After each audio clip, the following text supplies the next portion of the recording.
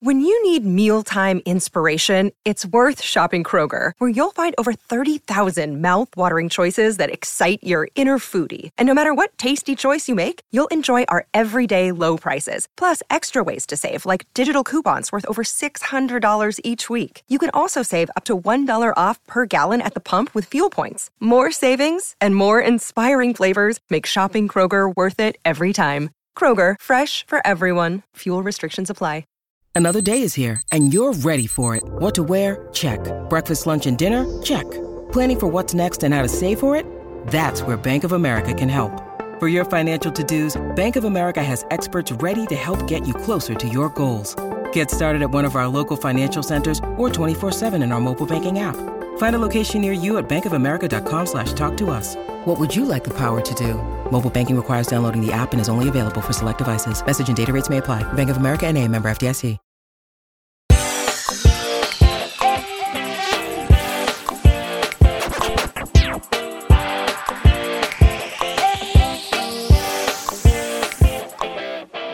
Bel-Air Season 2, Episode 2, Speaking Truth is over, but we are just getting started here on Bel-Air, a post-show recap.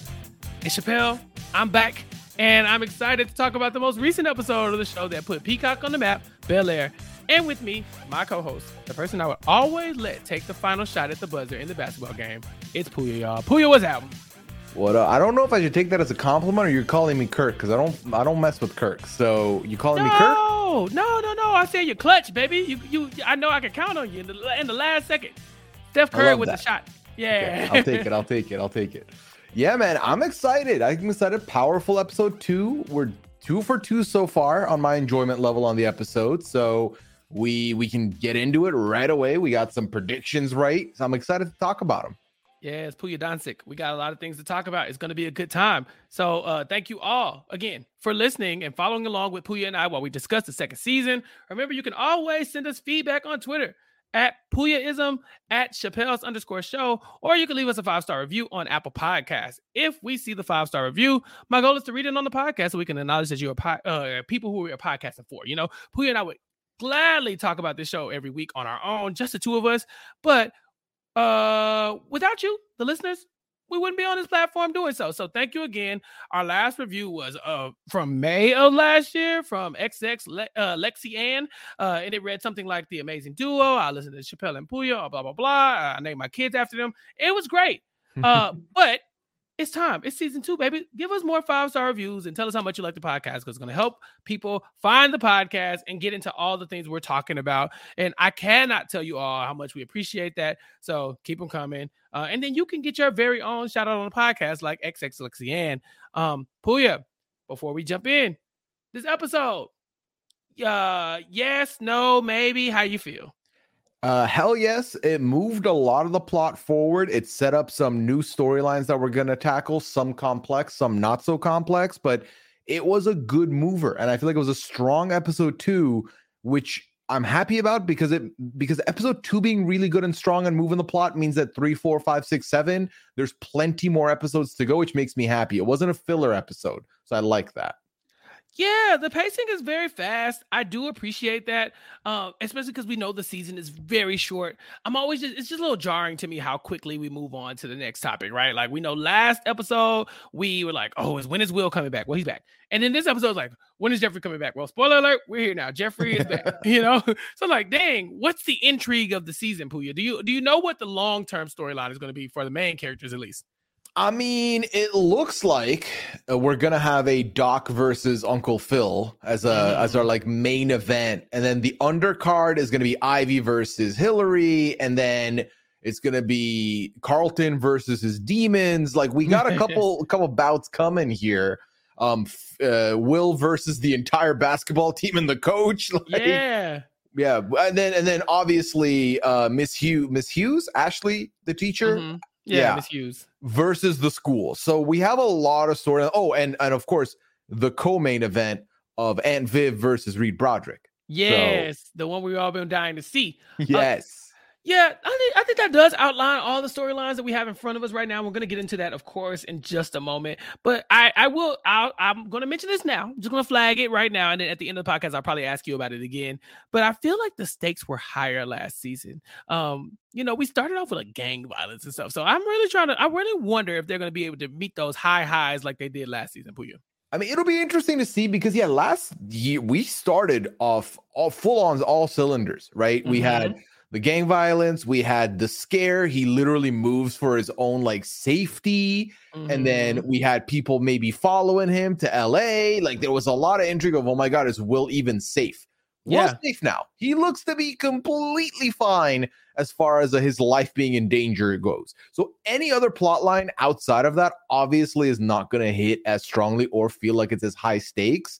Now, that being said, we are supposed to feel like Will is closer to getting to college, and his basketball stuff is definitely a make or break for his college by the way I'm seeing it.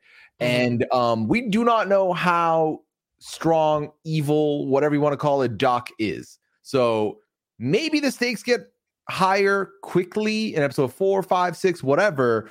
But I agree with you for right now. We're not in as dire straits as we were season 1, episode 2. Yeah, it just feels different. Last episode, we resolved the first part of a many-layered problem, but now Will is back in the home, and the Banks family is almost whole. But this episode, we did have to address the other missing piece of the puzzle, and we will address that right after a word from our sponsor, Puya. We'll be right back.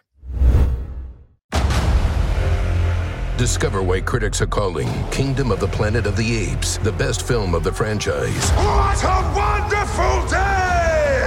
It's a jaw-dropping spectacle that demands to be seen on the biggest screen possible. We need to go. Hang on.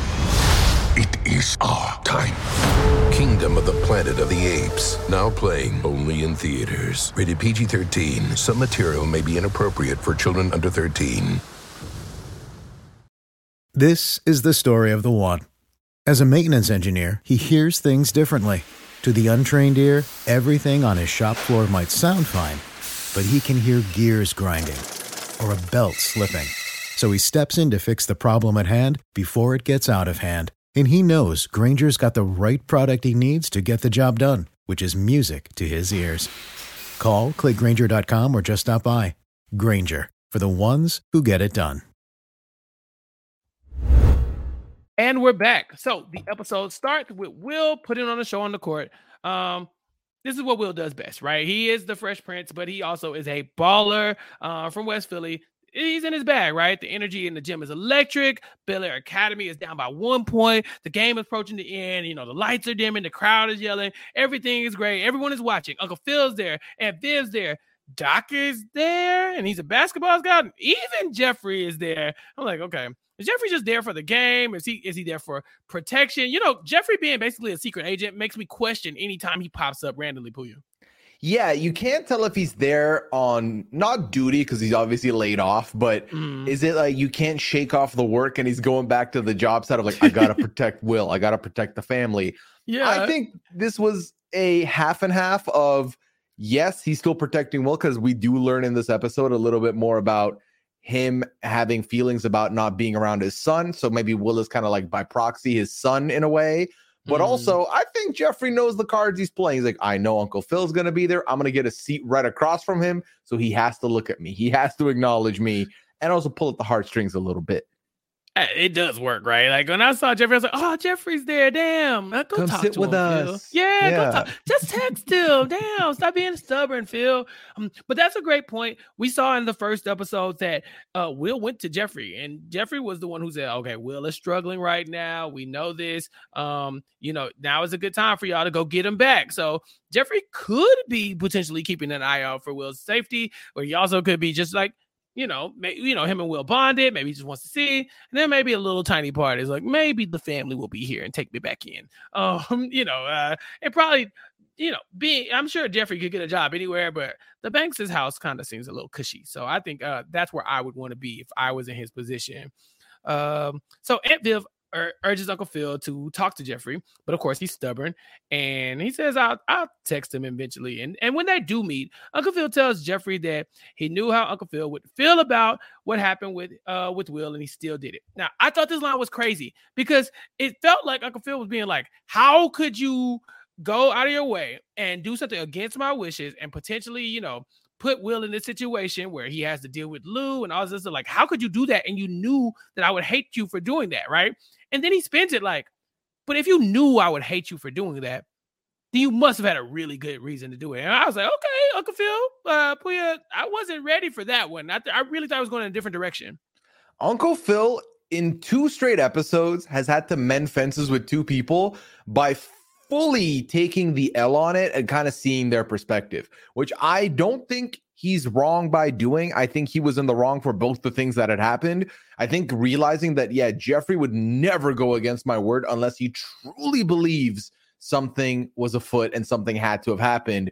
And I mean, was it wrong? No. Jeffrey set it up. Will meets Lou. Will and Lou not on the same page. And now at least Will knows the truth and also still ends up feeling the same way about his pops. So nothing changes there. It only makes it so that they have a clean, honest, open slate moving forward.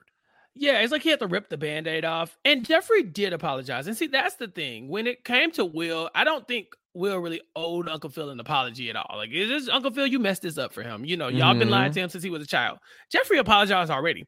Uncle Phil was just too stubborn to acknowledge it. So I think once he finally came around, it was clear that he could say, even though I disagree with what you did, I understand why you would do it because you clearly care about Will. Jeffrey has been struggling with his own arrangement, which I'm not quite sure what it is. Like, he calls it an arrangement. He can't see his son, but he chose the arrangement. Puya, where is this kid? Where is this kid and what is he dealing with? Because what is this situation that we're supposed to see that is so bad that he had to sacrifice seeing his son to be here and it was the right choice, but then they can pick up Will from Philly and bring him in to keep him safe? I feel like the Banks house has enough room for one more son. Well, why can't he be here with us? What is that story? Are we going to get that payoff this season? That's my big question. No, that's a great question because the first season, not to be disrespectful to the show because I do love this show, but the first season they made the Will had a gun one time like the biggest thing, right? It was such a big deal. You would have swore he shot 15 people the way they were acting. Like you got in so much trouble back there in Philly. You he really just defend. It was like self-defense. Like a decent lawyer could have got him out that situation. Like you didn't have to be the DA or somebody running for district attorney to get him out of that.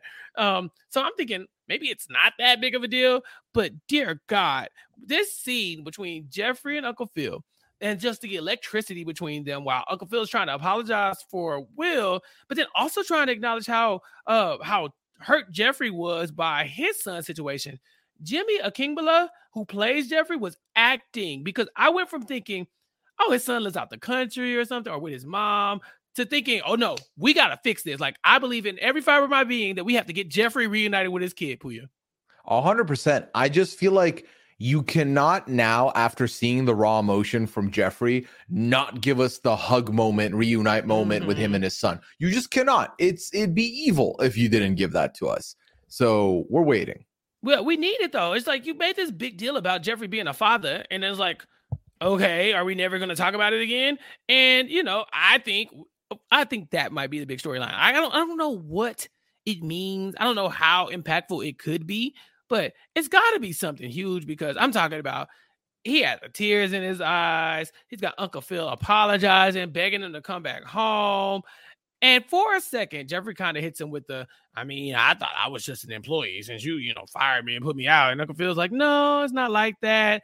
And they sit there and they have a cigar together in silence. And this is when I'm like, okay, I think they're making back up. I think the nation is healing, Puya. I think so. It's a step in the right direction at the very least. Yeah. And later, Jeffrey is back home in time to see the kids out for school. So we did it. Look at that. Cut quick and dry. Like it was like in and out. We thought, how long are they going to drag the Jeffrey storyline out? Not at all. Actually, I think we're going to move on to something bigger and better, Puya. Yeah. I mean, I think with this quick movement of Jeffrey back in the house, that might give us a hint that Uncle Phil's going to need Jeffrey for this Doc showdown. it feels like that's where we're headed, where Jeffrey's the reinforcement that needed to come back at the right time, right before this. Because I don't think they wanted it to feel like Uncle Phil realizes I need Jeffrey, and then Jeffrey's like, oh, now you need me or whatever. This is like they cleaned the slate, and without realizing, Uncle Phil made the best possible move for whatever this thing with Doc is going to be. Yeah, I like that he can keep Jeffrey as like you break glass in case of an emergency, you know. Yes. And so now that he's back, I think he needed that backup. But I guess there's more of that to come later on. The Will storyline is fun though. He is making the conscious effort to play team basketball. We see him in the first scene where, you know, they're doing the basketball, everybody's looking and the game is tight, it's close. The coach says, "You've been getting double teamed all game, baby. We got to pass the ball. You got to pass the ball. We got to get somebody else open." And to his dismay, he does exactly what the coach tells him. He passes the ball and they lose the game. And this is in front of Doc, the scout. Puya, was this the right move from Will? And more specifically, what would Kobe Bryant do?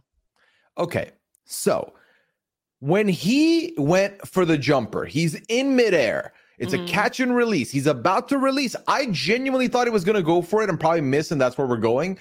But then he passed it to wannabe Kyle Korver, Kirk, who fully fumbles the basket, fumbles a hole. Why are you pulling a three-pointer when you're behind 1 point? Why? Why? And it doesn't seem like you're hot on the bucket either. So to me, once he's in midair like that and he's got the clear shot, why didn't he take it? It made no sense to me. Obviously, he's listening to the coach here and is trying to go for the win by passing it to Kirk. But hey, Kirk cannot. Kirk is not a 3-point specialist out here. He's not. He fumbled this huge. And to me, this reminded me of, do you remember the scene in Fresh Prince where it's Carlton and Will and the seconds are going down? Carlton wrestles the ball off Will and then just yeets it and misses the basket completely. I can see the grin on Carlton's face, like where he thought he was going to make it and then it doesn't go in. Yeah. Ooh, iconic. Is there any way we get Carlton on the basketball team? Just throwing it out there. I mean, listen, this team feels like it's lacking. He's being double teamed every play. Carlton showed a bit of a streak with lacrosse. Sorry. Yeah. So he can be your heavy. He can pull screens for you. He can make that happen. I mean, I think the height might come against them, but this team without Will would not even be in contention for the playoffs. So the idea that in a clutch moment, you're not, even if Kobe's getting double teamed, he's still going for it. Oh yeah, 100%. It's very obvious that Will should be taking this shot, and he ends up approaching Doc to explain to him what happened. I would have done it. I promise. I would have put the game away, but coach told me to go in a different direction, and Doc doesn't want to hear it. He says, "We only care about winning, and you should have chosen to be a winner." And that was a moment you had a choice. Should have picked winning. And so, of course, this is not what Will wants to hear. He's broken up about it. He's on the ledge, and Uncle Phil has to go upstairs and talk to him. And he's telling him he understands how painful it is to lose, considering he did just lose that election. But he also correctly understands that this might have something to do with Doc. He's upset, but he does want to know what this Rich Paul wannabe scout and what he wants with Will and why and how Will wants to impress him, right? So Will says it's important for him to impress Doc so that he can potentially get a scholarship for school or end up in the NBA. And while this sounds good, Uncle Phil wonders what's in it for Doc.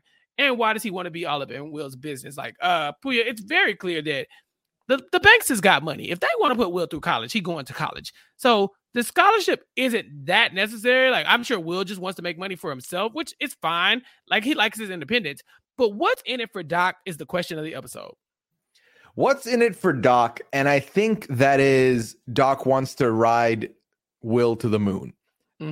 I think Doc recognizes, and again, we don't know much about Doc, which is why I think he's the big mystery of the season. What I think Doc recognizes is that, okay, Will's got the talent. That's good and all. If I get in good with Will, I get in good with the Bankses, and then moving from there, I can make some money through the Bankses. Because at the end of the day, Will's got articles about him that they clearly saw. So Will has some name attachment to him. Uncle Phil has some name attachment. Hillary's an influencer, has some. This family has brand, has notoriety. So if I am a part of the success story, I can benefit from it. I say this again, not having seen the rest, we don't know, because that doesn't seem all that evil to me. That just seems like an opportunistic mentor that's trying to get that bag when he can. But something tells me that's not all it is. So we'll see. It needs to be more than that. It does. At school, Will and Carlton even discussed the game because it's still bothering them. And Carlton tells him, why don't you just go talk to the coach and tell him how you feel about getting the ball in these clutch situations. At school, Will goes to take a leadership role on the team by, after the game, kind of pulling his team aside and, dishing out some tough love, I guess I'd say. He's just very passionate. He tells them, if you see somebody messing up, uplift them, tell them to do better. And if you see somebody who's not playing to the best of their ability, kind of help them out, because this is a team sport. He has some big main character energy here, Puya. I mean, don't get me wrong. It is the Fresh Prince of Bel-Air. But these other players are fed up. Kirk, who missed that shot, who really has no business being that fed up. He's just tired of talking about the missed shot. Like, I'm sure he's heard about it from everybody in school. He's being ridiculed. He got memed.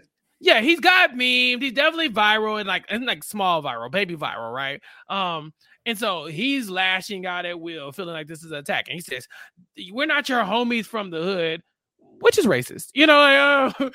Didn't feel great. Yeah, turn that down. But he was really offended about this man up comment that Will made. Will basically said, if you're messing up, man up and do better. And that's not a great thing to say to somebody either. You tell somebody they're less of a man because they're not doing well in basketball. Like, that's not great. So I understand why Kirk was probably in his feelings, but this team is not going to go for Will's attitude. Like, it's like he has passion about winning and and that's great. But this is a team sport, Puya. Like he said, he might be on the wrong team. Yeah, I mean, ultimately, Will is coming in fully knowing that I'm probably a big factor into why we're performing the way we're performing and why these games are even close. I'm doing a lot. I'm putting up numbers. But then Doc reminded him last episode, like, yo, you went from like a 25 points a game average to 17. That is a dip, in my opinion. Regardless of 17, still a good, respectable number, not good enough for you to be a standout star. So actively he's trying to be selfish, but also trying to be a team player because obviously he passed the ball got missed. I don't think what Will's doing is wrong. Yes, there's some shades of you're not man enough if you don't do this. Mm-hmm. But I feel like his heart is in the right place by trying to say, listen, if we call each other out on our shit, if you perform poorly and I call you out, let that fuel you. Don't let that take you down.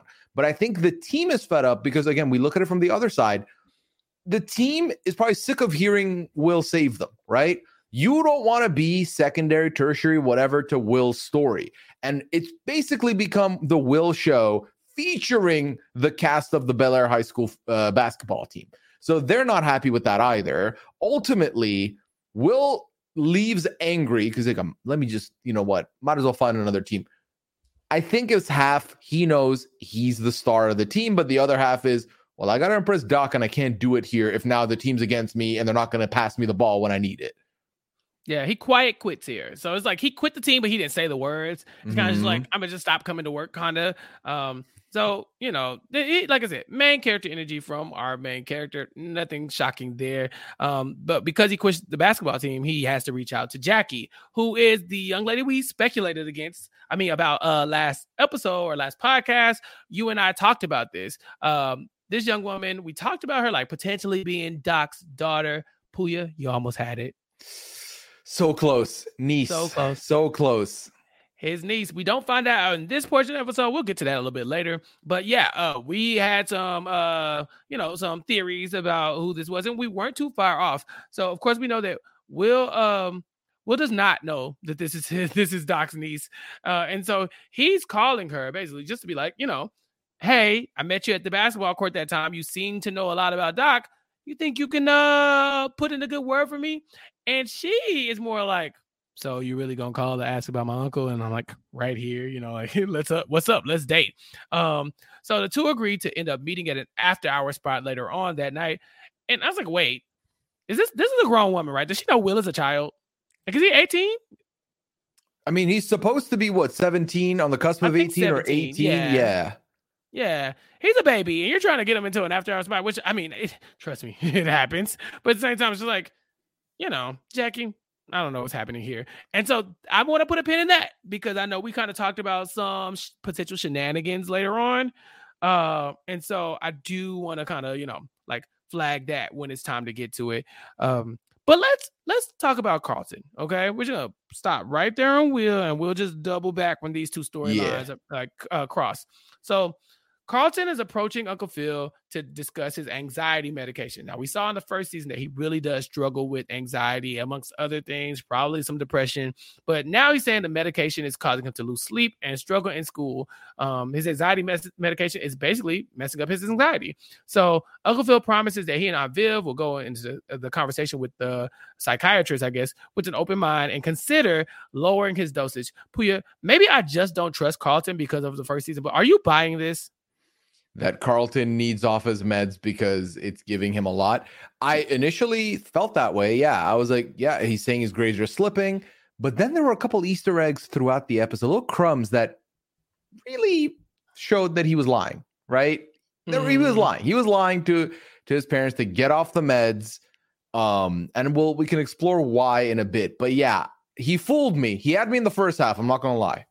Yeah, I just don't trust him. I can't let go of that first season stuff. We never got any confirmed, we never found out if it was confirmed that Carlton was on booger sugar or if he was doing some other type of substance. We did see him snorting some things, but there were other options out there. But they never expressly said that Carlton was out here doing the coke, the white girl. And so I don't really trust him because I don't know what he be into, And so this episode, when he says, let me come off the meds a little bit, I'm like, do you need to? Do you need to come off the meds? So it's tough because I have to keep such a close eye on him. Will and Carlton are at school, and we see that Carlton still has a good rapport with Yasmin, the girl that he met last episode, and kind of they kind of have eyes on each other. His former love interest, though, Lisa, ends up coming up to him and talking to him about the Bel Air Founders Award. Now, apparently Carlton got the perfect score on this calculus test. So Lisa can tell he's been on his game. And he's basically, if he could get this award, it's an automatic ticket to an Ivy League school. He could win the award if he gets nominated, make him the first Black student to win the award in the history of Bel Air Academy. Lisa tells him that although she wants to be a fourth generation at an HBCU, Howard, this could be the moment that Carlton uses to get into Princeton. Now, he said his grades were slipping and his anxiety was messing up his sleep. Puya, he's getting he's getting aces on calculus tests. He was the only person who got a perfect score on the calculus test. Is this shenanigans? Exactly. That's crumb number one. My grades are slipping. Exhibit A, you have such a good score that you can go for the Founders Award and have a shot of, a one-way ticket to an Ivy school easy. So to me, you're putting on a front. That is interesting. Why are you putting on a front? I don't know. Now, this was interesting to me that Lisa comes in and talks to him. No Lisa and Will interaction this episode. It was all Lisa and Carlton. I think the predictions go in the right way, Chappelle. I think Lisa and Carlton may rekindle potentially, or he's in a triangle with Yasmin also getting involved in some way. Yeah, we don't want that. Let's just call it what it is. I'm not a fan of the Lisa Carlton thing. I don't need it. I don't want Will and Carlton to, again, I don't want them to beef. We have so many other things going on that we just discussed. We do not need that reopened right now. Yeah. Uncle Phil and Aunt Viv end up having their meeting with Carlton's doctor about his anxiety meds eventually, and because Carlton feels like it's time to start weaning himself off the meds. But the doctor even says that. He says, Carlton's about to be an adult soon, and you won't be able to force him to do anything. So you might want to go ahead, start weaning him off now, start the process. So as opposed to trying to make him come off of meds on his own when he's an adult and can't do it without them. So they end up letting Carlton know that what they've agreed on is that he can lower his dosage as early as the next day. And he is so happy that he agrees to keep them in the loop about his stresses and his triggers and his side effects. And this show is a drama, Puya, so I know that ain't going to happen, but we can dream, right? We can dream, but there's no way this goes peachy. There's zero way. In fact, crumb number 2 will be the biggest indicator, and we'll get there when we get to the after hour spot. Yeah, and before we even get to that, I'm going to go ahead and take a break right here because I do want to just slowly draw in some of the other players in the episode before we get to that after-hour spot. So we'll be back right after this break. Grand Canyon University, an affordable private Christian university, is one of the largest and fastest growing universities in the country, offering more than 270 programs online. In addition to federal grants and aid, GCU's online students received nearly $130 million in institutional scholarships in 2022. Find your purpose at Grand Canyon University. Private, Christian, affordable. Visit gcu.edu/myoffer to see the scholarships you may qualify for. Okay, and we're back. So we talked a little bit about Carlton and what he has going on, but let's touch on the Ashley situation. Ashley is a person that we did say we wanted more content from last season, and it seems that the show was giving it to us. In Ashley's class, Miss Hughes talks about book reports and explains to the students how to write about any topic. One student named Olivia, who I believe is a little baby Karen, she is looking at Ashley and Miss Hughes talk about potential other reading materials. And we saw her in the first episode, before Miss Hughes got reprimanded the first time. So Miss Hughes suggests a book for Ashley after class called I'm Still Here, Black Dignity in a World Made for Whiteness. And I knew right then, Puya, that she had messed up. You knew this was going to be the straw that broke the camel's back, eh? Baby Karen was right there. Like saying, I don't like to pick on children, but Olivia is a super hater. Like, dear God, mind your damn business. Every time Mrs. Hughes is sliding Ashley a book, I almost said fucking Olivia is right there, just hating in the background. Like, girl, mind your damn business. So yeah, I knew this was Miss Hughes wasn't going to be long for this world. I just didn't think it would happen so fast because, dear God, the next time we see her, she's fired. We're escalating really quickly on this show because, yeah, she passed 2 books to Ashley. That's all it took. And to me, I don't see a problem with your teacher recommending you a book outside the curriculum that's not going to be a part of your class. Olivia is big narc energy. Just, don't be jealous that you don't have this connection with a teacher. It's like, what pisses me off and what pissed me off in school was the teacher's pet that didn't like when other people would get along with the teacher or communicate with the teacher. Like, how are you going to be territorial over someone who's running a class? Like, have a life. Touch grass. Please. Aren't there games on your iPad to play? Don't you have a Nintendo Switch? Don't you have an entire island to take care of in Animal Crossing? What are you so pressed about? Right, girl, if you don't want to play with them Roblox and leave me the hell alone, I don't know. There's something about baby Karen. And far be it for me to wish harm or like unpleasantries on a child. But baby Karen, you got to get what's coming to you. I don't know what it is, but I hope it's annoying. I hope like you get a paper cut and you can't fix it. You know what I'm saying? Like, that kind of thing. She needs to be punished. I know this is you. Anyway, so I wasn't shocked at all when Ashley finds Miss Hughes leaving the school with her box of personal items in hand. She got the boot.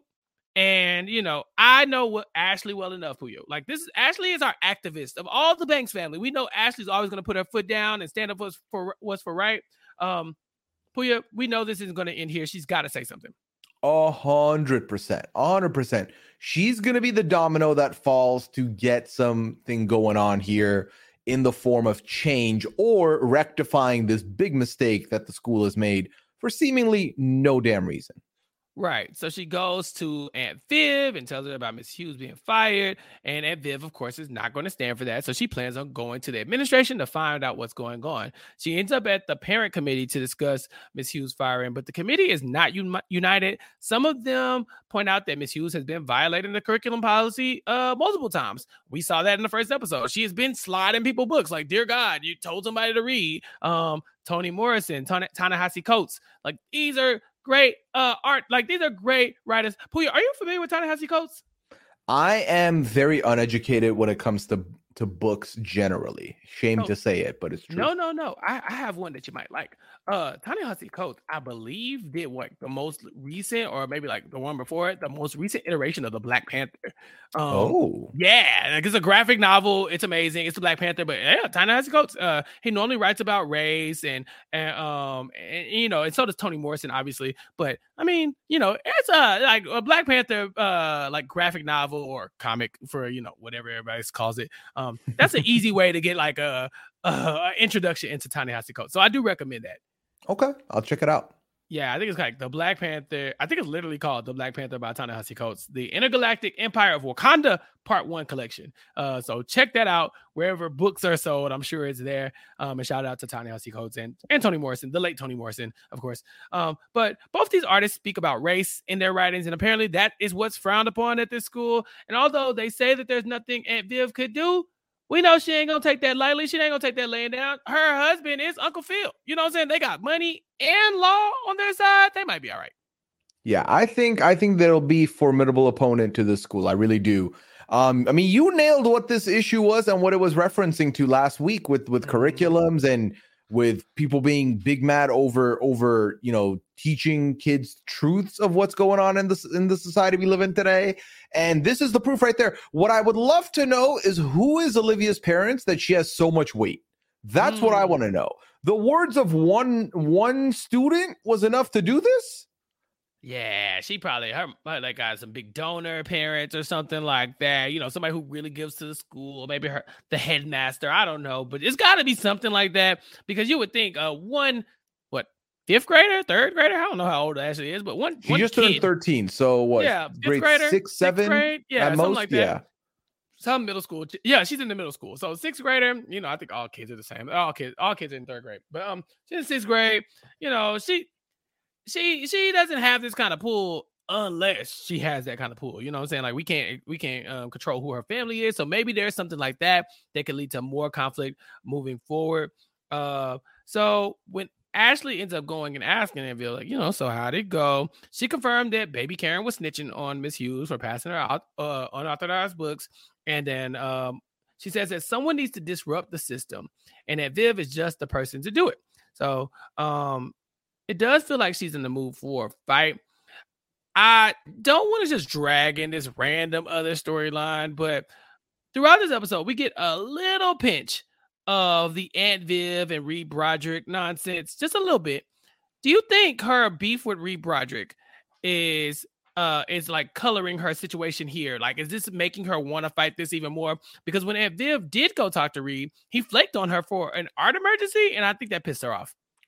Yeah, I think, you know, she has some anger she wants to let out with Reed playing hooky and literally just evading the scene. She has to put that anger somewhere, and she feels like an injustice has been put upon her work. She is seeing an injustice being put upon Miss Hughes' work.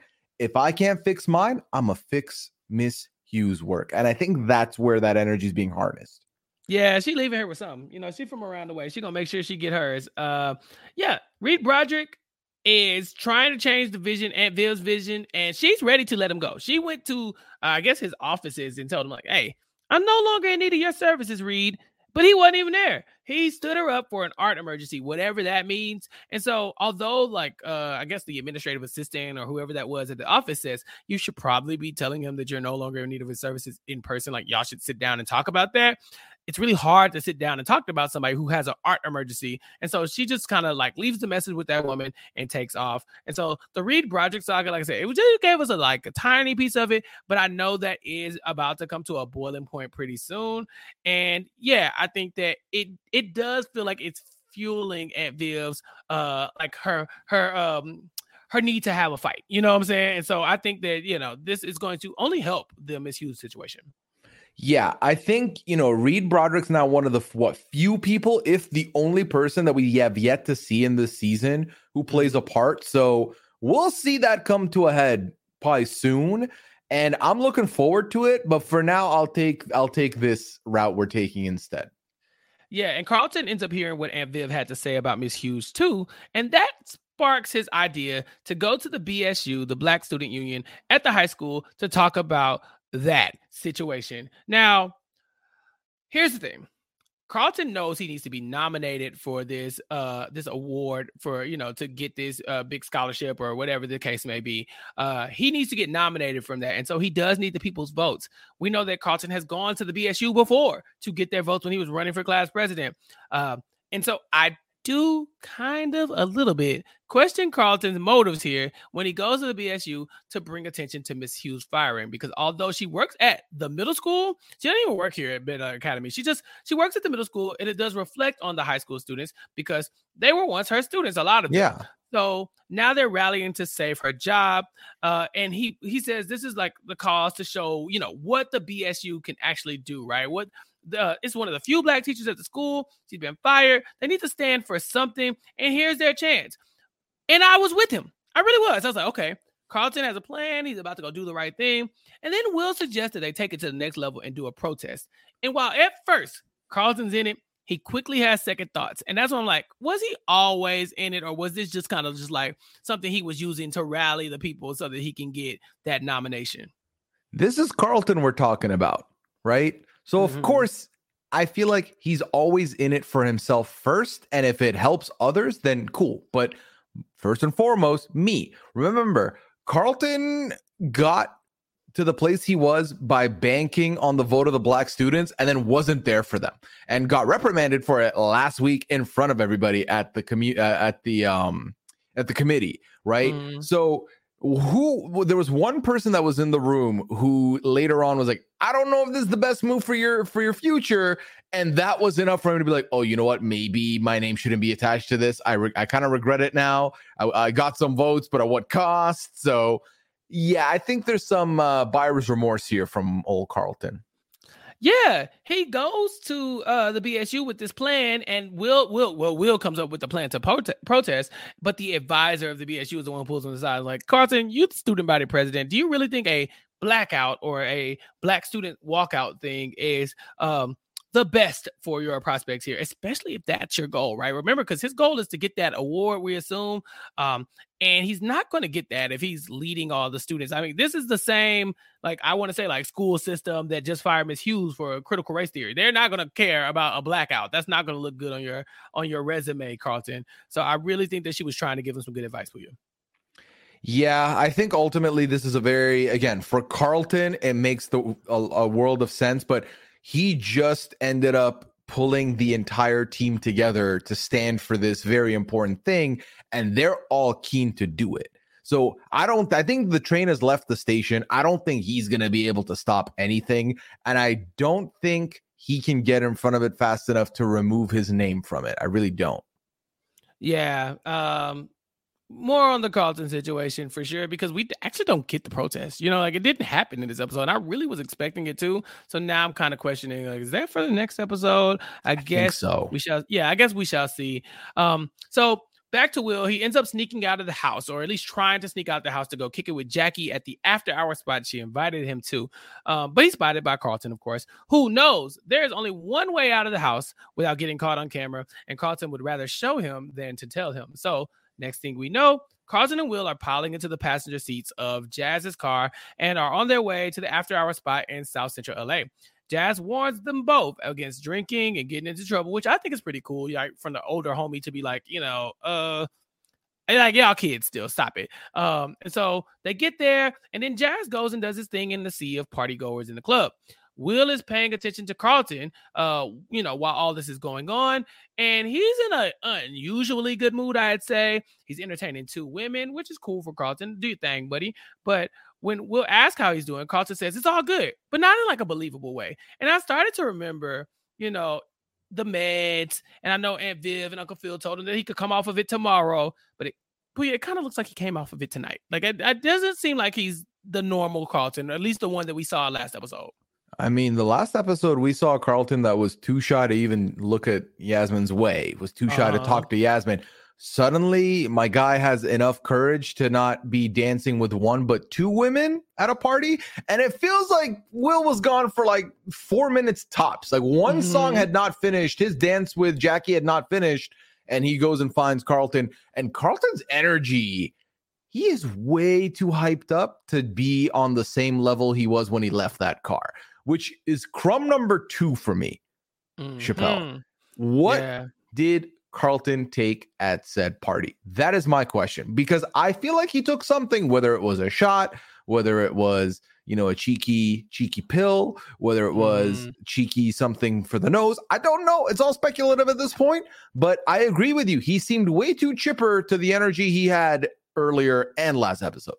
Right. I understand being happy that you can come off your meds a little bit. They just lowered the doses though. Like they didn't, this was not like you didn't win the lottery, kid. Slow down. So yeah, he's either completely off the meds altogether and just kind of, maybe like having a manic moment. Maybe it's that booger sugar. I'm sorry, the anxiety medicine from season 1. I'm assuming we'll find out soon enough, but he does give Will enough information for Will to be like, all right, I think he's okay for now. And because Will, of course, wants to get information about Doc, but he's trying to get this information out of Jack, and Jackie is making him work for it by spending a little time with her. There's silly dancing out on the dance floor, which is on brand for the original Will Smith in The Fresh Prince of Bel-Air. Like nobody dances as goofy as Will Smith in that show. And so there's a lot of that in here. It's a fun scene to watch. But mid-dance, just as Will and Jackie are getting close, she separates from him and tells him that her uncle is behind him. And this is when we find out that Doc is her uncle. Puya, you almost had it.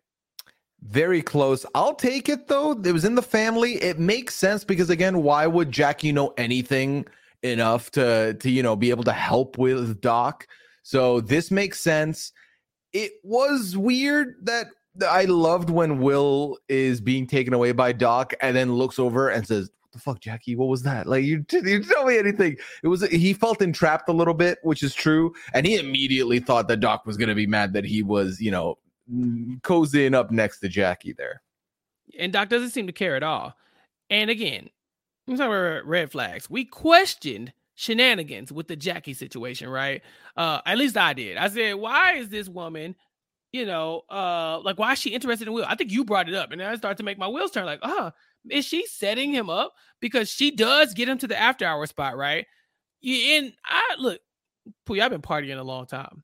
Typically not at the same bars as my uncle. It's just not something that I do on purpose for sure. And if it ever happens on accident, I'm probably going to leave. And so it's just like, there's probably an age gap. Like this is his niece, allegedly.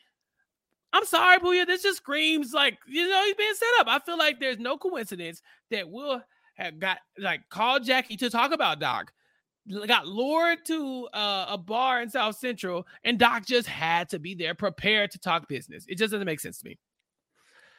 Yeah, I'm with you. If any of my family members that are older than me, including cousins, are at a spot, I'm probably not going to stick around at that spot. I'm going to go find another spot to be in. So that is interesting from Jackie.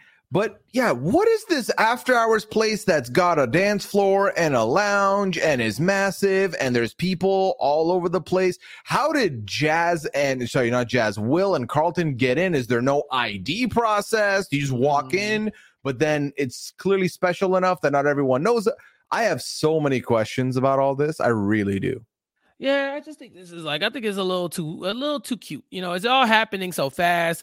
Doc ends up pulling him to the side and asking why a D1 prospect from Philly would end up in Bel-Air. He tells Will that the Bel-Air Bulldogs, basically, Bel-Air Academy's basketball team, is making him soft.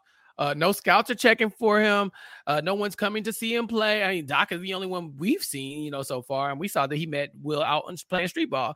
But he does tell Will that he will consider, if Will will consider playing in a different arena, he might have a better outcome than playing for Bel-Air Bulldogs. Now, he starts talking about AAU basketball. He says Will could do both teams. He could play for Bel-Air. He could also do the AAU, but he deserves to have the attention on him. This Will is a star and they should be looking at him. He also noticed, he also mentioned NIL deals. Pooya, are you familiar with the NIL situation? No. Okay. So the college NIL sports in the situation is there's been a debate in education for years about should college athletes get paid for their likeness and for the money because they didn't, right? Right. Or they don't. So for years, players could have jerseys sold for the team. They could be in video games and they make the school tons of money, right? Because they're using these people's likeness the entire time. but schools weren't paying the students. So the students would be like maybe at school on scholarship or maybe working or maybe both, but they wouldn't see any of the millions and millions of dollars that these schools made, like these schools would make off of them. Even championships, if you think about it, college athletes play basketball for the glory of winning, right? They don't get a bonus because they win a championship. They just don't. And this is like every sport, soccer, tennis, whatever the case may be, you win, you get a trophy. You know, the school is getting money, you know, for these championships. They're being able to hold these championships up high and say, like, this is the reason why you could come to the school. I think people like to send people to the school. Donors and sponsors like to go through the schools because of the accomplishments of those students. So eventually people started to say, well, why aren't the students getting paid? There are so many poor athletes. And if you're listening to this, I implore you to go look up on YouTube Richard Sherman. Richard Sherman is I think he's still currently playing football. I could be wrong, but he's a football player. Used to play for the Seattle Seahawks, cornerback. He was I think he went to Princeton or Stanford, something like that. He wasn't one of those schools. I should probably look that up. I don't want to lie on him. But anyway, he goes to the league or whatever, and he talks about the past where he was in school. And Richard Sherman is maybe a potentially Hall of Fame cornerback one day. Like he one day will probably be like one of the well-known names of American football because he already is, right? But when he was in college, he was at Stanford and he was poor. He was on scholarship, but that wasn't enough to feed him. You know what I'm saying? Scholarship took care of the classes, took care of maybe some books and stuff like that. But he worked the whole time he was in school. So this man is a college athlete at a very prestigious school, but also working full time and like trying to have a real life, you know. And so it's hard to study and keep up with your with being an athlete as is, but then to also add the fact that like he's also working basically. It's so hard. And he speaks about how the struggles that college athletes have because people think that it's so easy for them a lot of times. And don't get me wrong, it is sometimes. You know, sometimes the schools make it very easy for student athletes to succeed because they need them to play. But in June of 2021, the Supreme Court unanimously ruled against the NCAA in this case, I think it's like NCAA versus Alston or whatever, that the NCAA could not limit education-related payments to student athletes. So that's when the NCAA then deferred to state laws on NIL and in states that hadn't passed the laws in the schools themselves. So two things happened. There is like no pay for play and no quid pro quo. You know, athletes weren't supposed to receive compensation tied to performance, and recruits weren't supposed to sign deals contingent on going to a certain school. That being said, now the NIL is kind of like it's like where you could get money off of partnerships and endorsements. Like you can start to make money off of the efforts that you're putting into the school. And so that's where I'm thinking maybe we're looking at with the Doc thing, right? Because if Will is now a potential college athlete who could make money off of playing college ball, not just, you know, putting himself through school, but actually be lucrative with somebody as like a manager, you know, a manager going to try to get 10, 12%, you know what I'm saying? So maybe he's looking at this as a potential money grab, you know, now that we have this NIL thing going, can I benefit from that as his agent, as his manager, as his recruiter, as his scout, as his mentor? That's where I'm thinking this is going, Puya. Yeah, no, I think so too. And I'm very happy that you explained that further because I had known that college athletes couldn't, you know, monetize their likeness and were bound to, you know, the school benefiting from everything. And I felt like I had heard that it had been changed up a little bit. So I'm glad to hear that. But yeah, I mean, that is an intriguing thing to a 17, 18-year-old, right? You're being told, I can get you money. And you know, we learned from Will last episode, while he may be back at the Bankses, he wants to be independent, right? He was getting these random wads of money from basketball. He would like bigger wads, and he can achieve that if he goes down this path and if Doc can lead him there. Yeah, and Doc says, you don't got to quit school, baby. I got you. Just you do AAU, you do Bel Air at the same time. It's all good. But playing basketball for two different teams while trying to be in school is going to be difficult. I just know it. So I feel like maybe that's where some of the conflict is going to come because there's no way Will is going to be able to manage school and two different basketball teams at the level that Will would like to play at and not have some type of conflict. So I'm thinking that maybe this is the long con. This is why Jackie is pushing Will toward Doc because one day they got the dollar signs in their eyes. They could see themselves making some money off of him. So that's my theory, and I guess we will find out later on if I'm on to something. But this conversation with Doc really does kind of spark something in Will as well, because he ends up going to Carlton and telling him, like, not only are we going to protest, but also West Philly Will is back. And although I completely support you in this protest, you got to watch what I do out here on the basketball court because it's about to get real. So we see Will have a conversation with Tyler, who, basically tells Will, come on back. I know you quiet quit, but it's time. We need to play.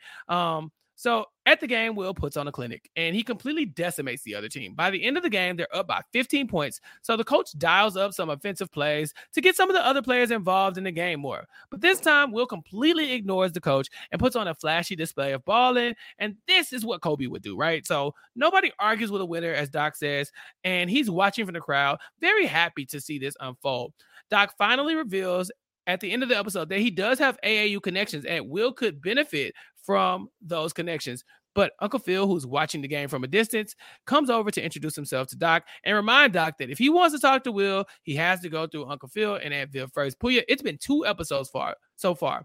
I really think that, like you called it. I think that Uncle Phil versus Doc is going to be a thing, but I just don't know like how serious this gets, knowing that ultimately, yeah, Will can make his own money, but Uncle Phil is still filthy rich, right? Like whatever money that they're trying to make off of Will, they would make way much more money exploiting Uncle Phil. So I really don't know if like Will is the end game or if they're still trying to get to Philip Banks. Well, I think Uncle Phil, without realizing, walked into Doc's trap because I think Doc knows the connection he's made with Will now. He literally told Will to, go back to your Philly roots and like bring them into the game and watch it work. And, Will literally is putting up numbers. They're ahead by 15 and Will's dunking on them, which I know you're not supposed to do. It's a little disrespectful, Will. You didn't need to do him like that. But Will is now going to be riding this high and he's been filled with these promises that he can get to. And Uncle Phil is now getting involved. I don't think it's kind of like when your parents say, you are not allowed, you're forbidden from seeing that friend or that girlfriend or whoever. That's only going to make you want to do it more and be sneaky about it. So this could be a long con where, yeah, we can either go get the money with Will, or the more likely situation, out of nowhere, Uncle Phil's like, you know what? Here's some money. Leave my nephew alone. Oh yeah, that guy. I was thinking maybe they were going to try to manipulate Uncle Phil, but definitely just put himself in a situation where he's just going to pay you off is also probably good business too. So I don't know. I think Doc might be making some money moves here, but we'll see that later on. The last storyline, of course, is about Hillary and Jazz. So throughout the episode, we see various moments where Hillary and Jazz are kind of dealing with their newfound relationship that we saw started last episode when Ivy started to push up on Jazz and Hillary finally said that she was feeling him and that she wanted him to be her man. So at Jazz's record store, we see him enjoying some Tupac and wearing this FUBU jersey, which I mean was immaculate FUBU jersey, but I didn't know that was back. I haven't seen one of those in decades. Hey, he wore it. Yeah, it was icy. I'm not gonna lie to you, but it definitely caught me off guard. Look, Jazz is a suave guy. He got it. If anybody can pull it off, it's him. Can I tell you something? Can I tell you a new working theory? You know how in the first season I kept saying you were the Carlton? Yeah. I no longer believe that. I think you are the Jazz. Oh, yeah, word? Yeah, I think you're the Jazz. He's got style. You've got style. He's got good music taste. You've got music taste. And the big one is I could 100% seeing you get completely fooled by a sandwich and just like 2 bites of a sandwich. You're like, you know what? Here's my keys, my car, my wallet. Take it all. This is great. I'm in. Oh, yeah. Jazz, stand up. This is the second episode I have to say this. Jazz, stand up. Damn. Like, Hillary shows up to drop him off lunch, and she's looking all good, and she's got the lunch, and it's a tofu chicken sandwich. So you already got me kind of like, I don't know about tofu. Like, I like real chicken on my chicken sandwich. But I agree, but I trusted Jazz. Jazz looked like he liked it, so I think I would have taken a bite. I would have tried it out. Yeah, for sure. And from what we understand about Hillary is that she can really cook. And so... Yeah, I'm sure this almost chicken salad was chicken sandwich was pretty good. But she has this look on her face that says, I kind of looking for something more than this. And it turns out she wants to borrow his 64 Impala to use in her promotion for the content house that she has with Ivy. Her and the crew are making a video, and she knows she would look good behind the wheel of this car. So now that they're in a relationship, Puya, Jazz gives in and tells Hillary she could take it for a spin before he changes his mind. He is a better person than me. Tell me more. Why? I'm not letting nobody borrow my car. It's just not happening. And a 64 Impala, and it was a nice car. Like, I drive a Ford F-150. It's a huge truck, and I'm still like, I don't know about letting anybody drive it. And him and Hillary have been together roughly a day and a half from what we can tell. Yeah. And he says it in this episode. He's put out some posts about them being together. She has not reciprocated. So he's still like, what's the holdup? Was it just for Ivy? Was it just for show? Like, what are we doing here? I was floored that he fully caught that she was trying to get something out of him with the sandwich, proceeded to still let it happen, and then got upset about it. I was like, bro, it's on you. You let the tofu sandwich take over. You let that happen. A sandwich?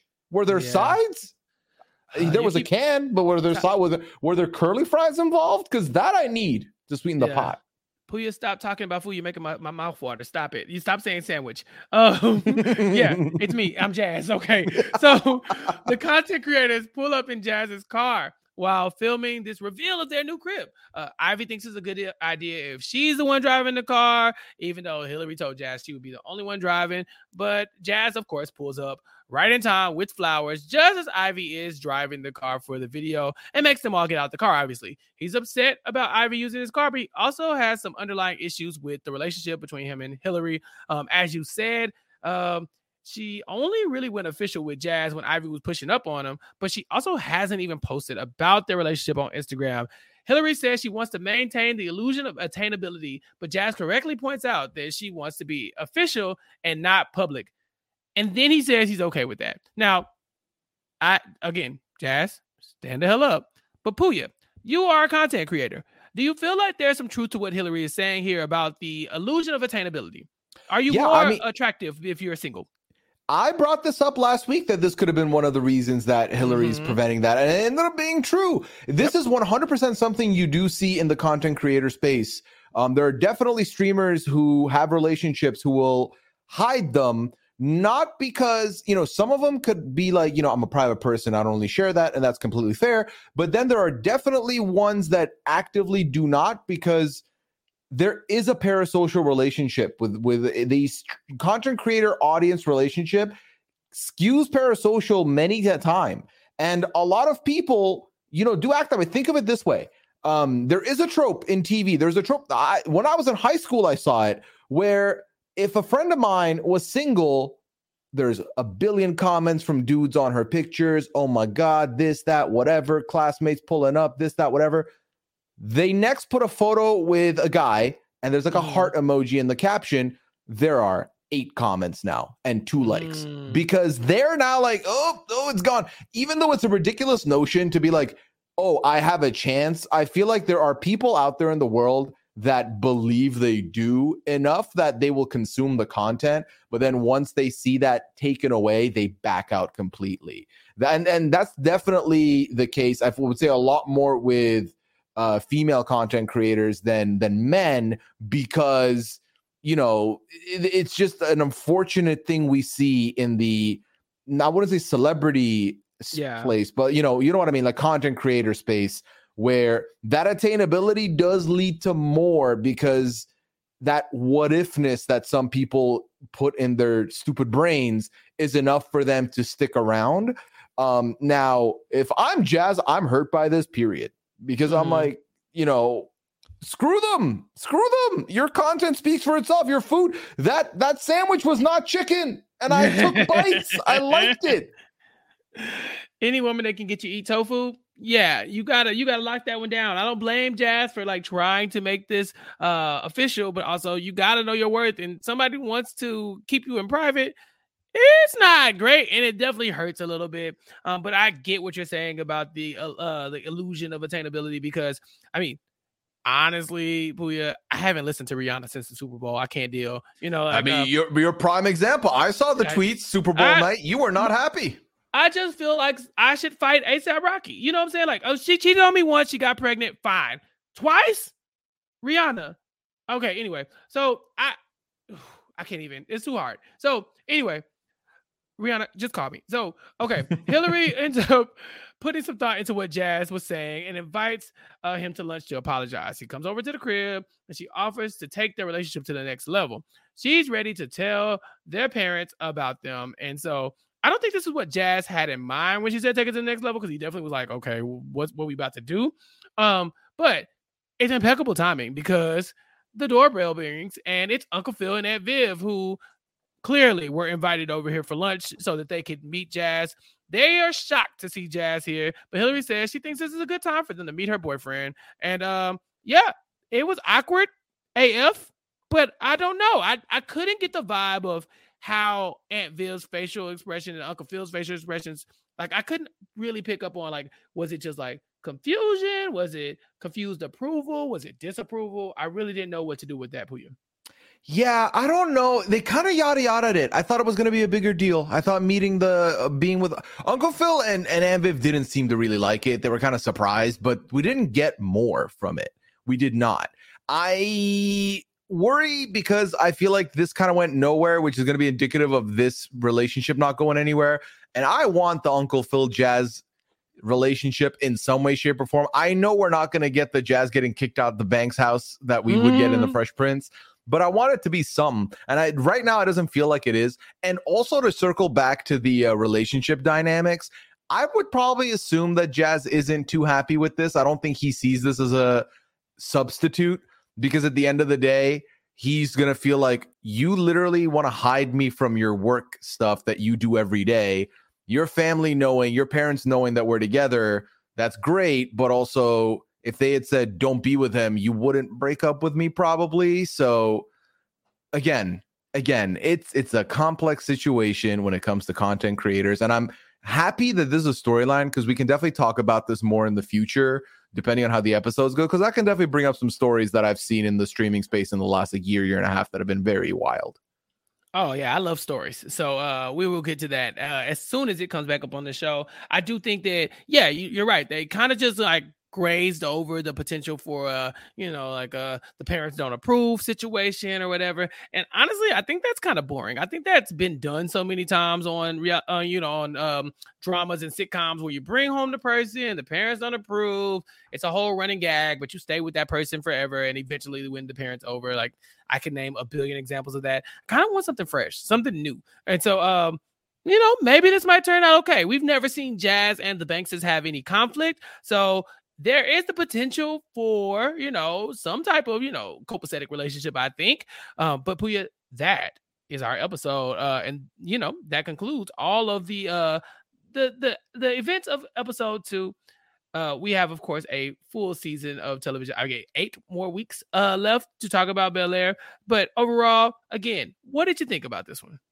I enjoyed myself. You mentioned the Tupac playing in the background at the record store earlier. When we were at the basketball game at the end of the episode, I heard the beat.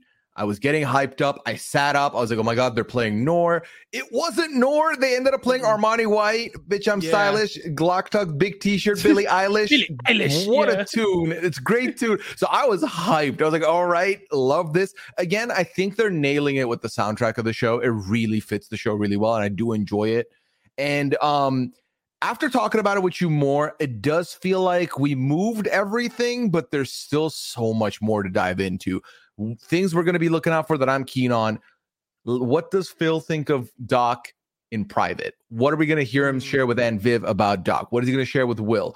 On the other side of it, are we going to see Jeffrey's son? What's going to be the moving parts there? The Jazz and Hillary story, I think it's going to end with them being public or a big fight happening about it. Because also, we didn't really talk about this, but at the after hours, Jazz was dancing up with some girl as well, which I was like, okay, this is not the second time you've done this.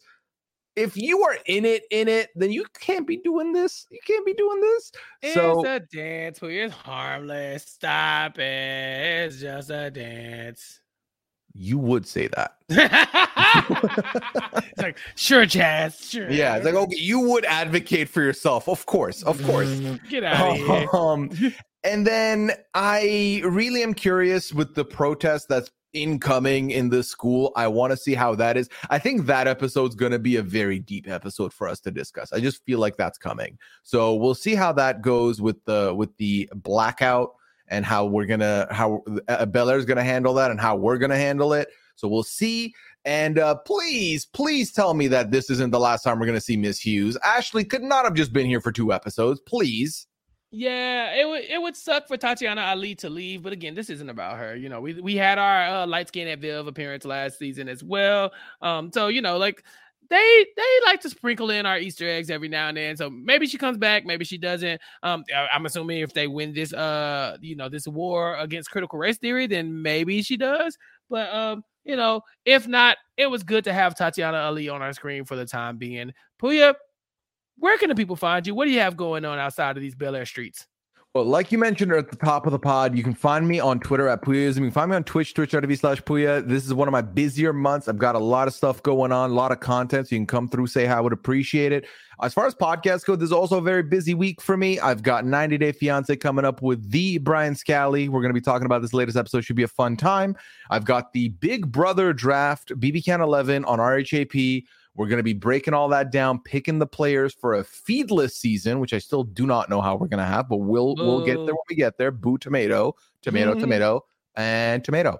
And then Masked Singer with Liana has been going strong. We've finished the first group. We're about to meet group 2 this week, so that should be a lot of fun. The theme this week is going to be DC superheroes, so we'll see what that exactly entails. And then lastly, Chappelle, I'm following in your footsteps. I'm going to be talking about Australian Survivor with Rob Cesternino and Shannon Gus this week. So I'm excited. It's been a fun 2 episodes. I haven't seen the third one yet, hasn't released, but I'll get to give my breakdowns there. Should be a fun time. Oh man, Puya, I'm so excited to hear you talk about Australian Survivor, but I haven't seen the second one yet, so I gotta get caught up. I saw the first one. You know, it happened so fast. Anyway, Australian Survivor, check it out. It's been a great season, and check out, of course, Puya talking to Rob and Shannon about it, because he's gonna do amazing as usual. Thank you. Yeah, as far as I'm concerned, you know, my plugs are vast, but you know, I'm still here. So last week I caught up with Ariel on Post Show Recaps to talk about this month in Grey's Anatomy on our podcast series called Grey's Anatomy's Anatomy. I'm also appearing on Rob and Akiva Nita podcast this week. It should already be released by now, but we did the Best TV Dads tournament bracket tournament or whatever. And so it's March Madness, and so we had to get into the dads that led us to this point in our lives, whether we watched them on TV, whether cartoon, animated dad, dramas, whatever the case may be, trying to see who's the dad that stands at the top of the hill. And so we had a great time, myself, Rob, Akiva, and Jason Reed on that podcast. So please go check that out. It was fun. Uncle Phil's name did get dropped a couple times, so go see how well he does in the bracket. Also on Rob Has a Podcast Network, Rob and I talked about the Chris Rock stand-up special, Selective Outrage, on Netflix, on our podcast, Nothing But Netflix. So, of course, if you have watched the Chris Rock stand-up special, you know that it's polarizing. You know that it is being highly talked about on Netflix. And so, of course, Rob and I had to do it, too. We had our podcast released one day after it was released. I'm talking about it came out 9 o'clock p.m. my time live. And by 10 o'clock a.m., we were recording the podcast. So we did a really quick turnaround on that one, but I think it was a good podcast. So check it out and let us know what you think, at Nothing But RHAP on Twitter to give us some feedback about that one. On Silent Pod, on Post Show Recaps, I'm sorry. Gia Worthy and I just released another recap of the 2 most recent episodes of Abbott Elementary for our podcast, Abbott Elementary A Post Show Recap here on Post Show Recaps. So check that out as well. Also on Post Show Recaps, as y'all know, still talking about Snowfall with Mari Forth and Latanya Starks. Latanya couldn't be with us last week, so Mari and I held it down. So check that out and subscribe to our podcast, The Connect on Post Show Recaps. That's where we hide all the black shows. I think I'm gonna slip Bel Air on there too, Puya. We'll talk about it. And then, of course, I guested on New Girl Old Guy podcast this week with with Akiva and Ali Lasher. And so that podcast should be released sometime tomorrow, if not in the next couple of days. So check that out. Ali has to do some editing because I acted a little bad on that podcast, so she got to cut some stuff out. But it was fun. So check it out for sure. And then, of course, I just did the Survivor feedback show with Rob Cesternino, where we just kind of had a fun time talking about all the fun stuff in this week in Survivor. It was a great time. I totally enjoyed myself talking about season 44 of Survivor with Rob. And so if you are a fan of Survivor or just a fan of me, check me out at any of those locations or any of those podcasts, and follow me on Twitter at Chappelle's_show. Follow Puya at Puyaism on Twitter and at twitch.tv/Puya. Keep up with all the stuff we got going on. He's got his Goose Goose Duck going on every week on Sundays. Check it out. It's fun. You get to see all these podcasters that, I mean, like pretty much everybody I just name dropped in some capacity or another at various times, popping in, to play Goose Goose Duck on Twitch with Puya. So it's always a good time. So until next time, once you listen to all those podcasts and you've checked out the Twitch, come see us next week when we talk about Bel Air Season 2, Episode 3. Until then,